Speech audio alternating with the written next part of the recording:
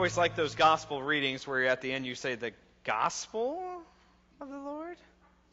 Very interesting. Grace, mercy, and peace be unto you from God our Father and our Lord and Savior Jesus the Christ. Amen. Last week we heard a great sermon from Pastor Will Saunders on Matthew's version of the Beatitudes in the beginning of the Sermon on the Mount. These Beatitudes mirror the Gospel of Matthew as a whole.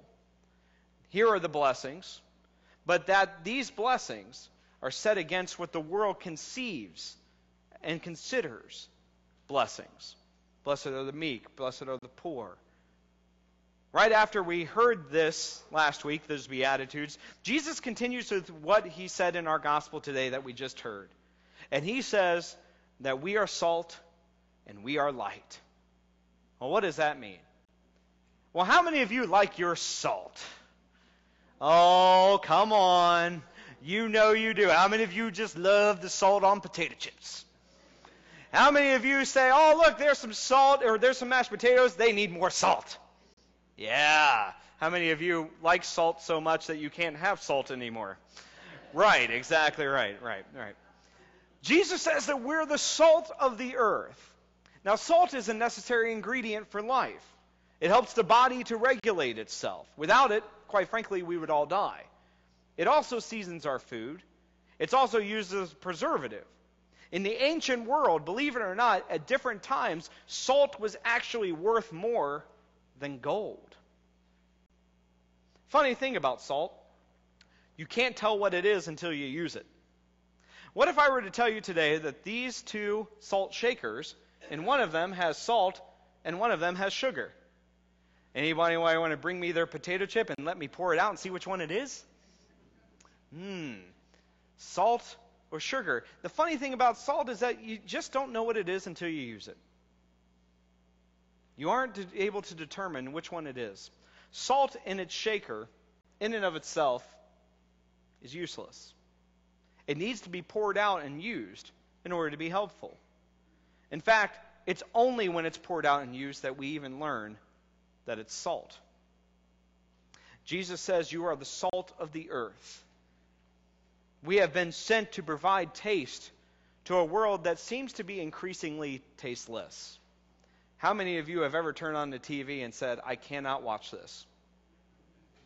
I've watched ABC Family last night, or a couple nights ago, and quite frankly, I didn't see anything family about it.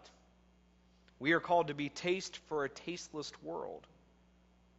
While we can be like sugar, and sugar has its place, kind and caring, compassionate, sweet, Jesus doesn't call us to be sugar.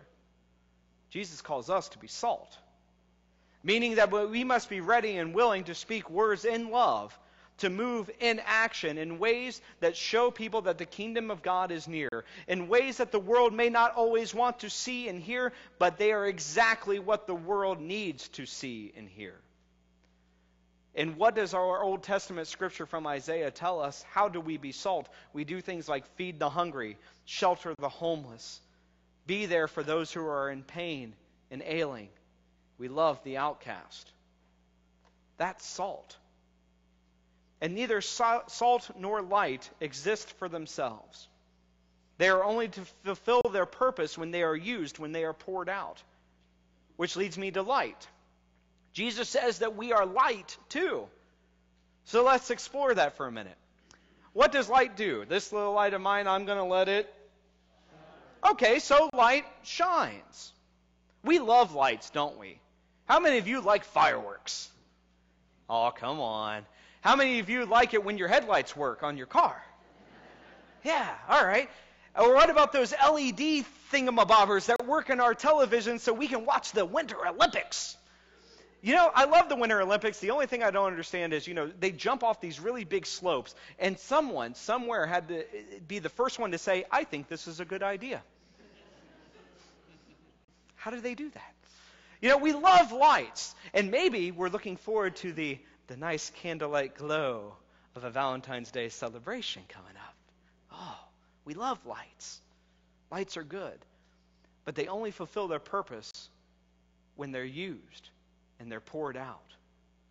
Jesus, somehow, some way, today gives us a central insight that light doesn't magically cover itself up underneath bushels. In fact, the only way for our light to be covered, Jesus says, is if we put a bushel over it. We can hear almost his incredulous tone when Jesus says in verse 15, "No one after lighting a lamp puts it under a bushel." Ridiculous. It's like your mother saying, "Don't turn on the light and leave it on when you leave the room." Ridiculous. But as light shines, it doesn't just banish the darkness and illumine the corners and crevices.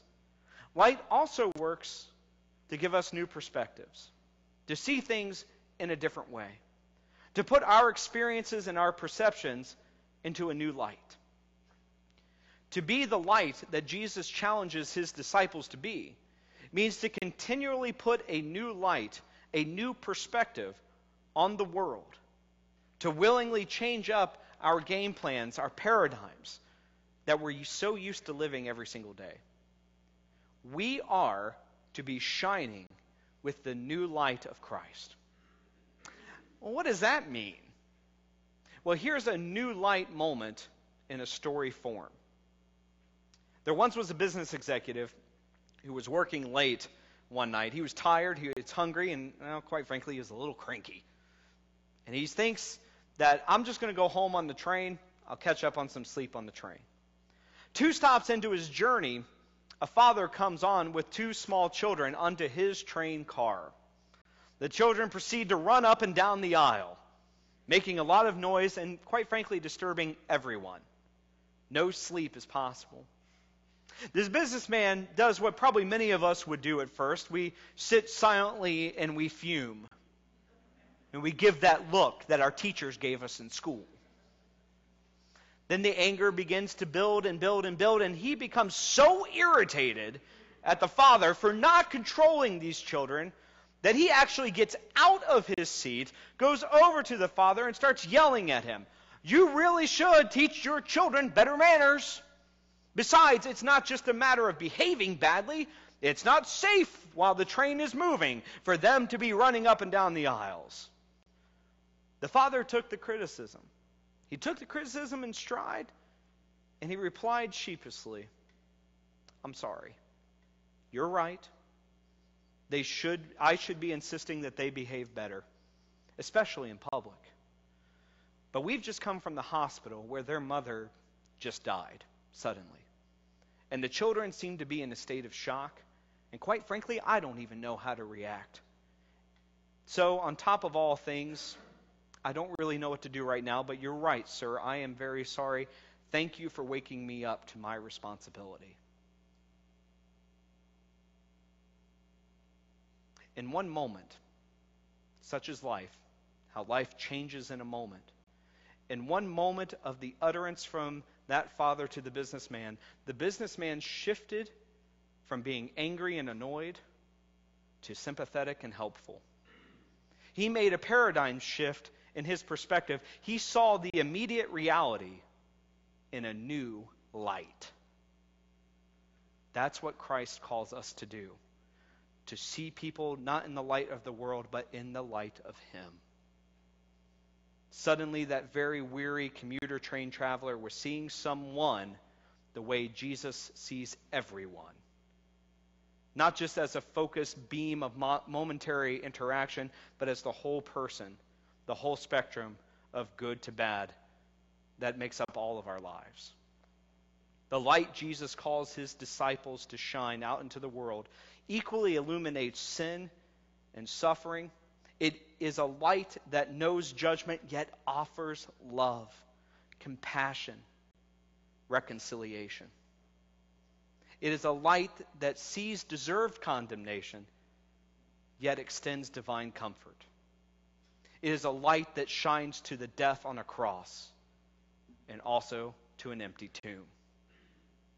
The Reverend David Stone, who is a pastor of a huge church in Kentucky, said something this past week that really caught my ear and my heart, and I really hope you hear it well. He said this: "Satan knows your name, but calls you by your sin. Jesus knows your sin, but calls you by your name." Satan knows your name, but calls you by your sin. Jesus knows your sin and calls you by your name. Hear God's word from Psalm 103, verses 8 through 13. The Lord is merciful and gracious, slow to anger and abounding in steadfast love. He will not always accuse, nor will he keep his anger forever. He does not deal with us according to our sins, nor repay us according to our iniquities. For as the heavens are high above the earth, so great is his steadfast love toward those who fear him. As far as the east is from the west, so far as he removes our transgressions from us. As a father has compassion for his children, so the Lord has compassion for those who fear him. And then hear the word of God that is so beloved by me, because it means so much to me, and I hope it will mean a lot to you. Isaiah 43, where God says, "Do not fear. I have redeemed you. I have called you by name. You are mine." And let that sink in. The name above all names, the creator of heaven and earth, knows your name. And not only knows your name, it's the same name that was spoken at that baptismal font, and that name that was spoken, your name, is now on God's family record. You are forever, your name, child of the living God. And as a child, we are called to share God's light with the world and to see the world through God's light. And in the light of God, this is what Jesus calls us to do, to see other people as he sees them, to give that new Jesus-light perspective.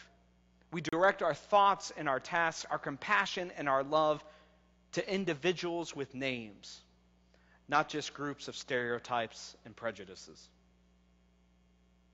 The light that Jesus gave his disciples enables us to be my favorite thing growing up, when I was growing up, and maybe you had one too, glowworms.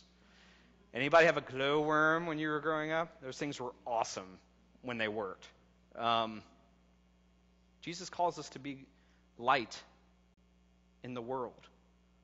And Jesus' light makes us a beacon lighthouse to share that light, but also to be there and to see others in the new perspective. The word in Greek for repent is metanoia, which means words like I'm sorry, forgive me, to literally turn around. But repent can also mean, according to the Bible, a change of mind in your perspective, a whole new way of looking at the world. To repent enables us to look at the world in the way Jesus calls us to. And this means three things as I end our time together. This means three things as we look in Jesus' light. Number one, Jesus' light helps us to see people as they really are. My favorite book outside of the Bible, of course, is John Ortberg's Everybody's Normal Until You Get to Know Them. Let that sink in. Everybody's normal until you get to know them. Great book. And if we all knew what each other was going through, wouldn't we see them in a whole new light?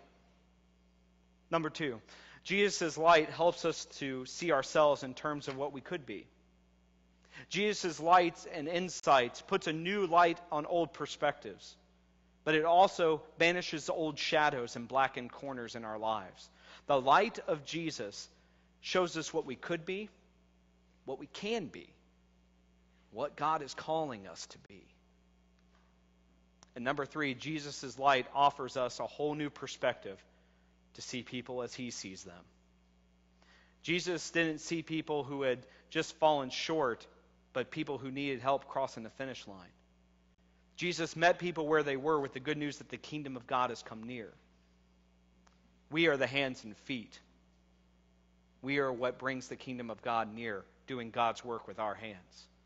Disciples of Christ don't see others from a distance and point, but rather we all are invited to go to the foot of the cross, meet there, and it is there when we recognize our sin and our great need for a Savior that we use those fingers that were once pointing at each other to point to the empty tomb, where divine love and relationship is made possible because of God's grace through faith in Jesus Christ's life, death, and resurrection. And we are called to live in the light of that Easter resurrection dawn. So as we celebrate Holy Communion in just a couple moments, I will say the familiar words from Psalm 34, taste and see that the Lord is good. Jesus calls us to be salt and light. So my brothers and sisters in Christ, let others taste your saltiness this week, for you are salt. And let your light so shine before others that they may see your good works and glorify your Father in heaven. And if anyone asks, your Savior and your pastor both said this week to live, be tasty and lit up for Christ. Amen. And now may the peace of God which passes all understanding keep our hearts and minds in Christ Jesus. Amen.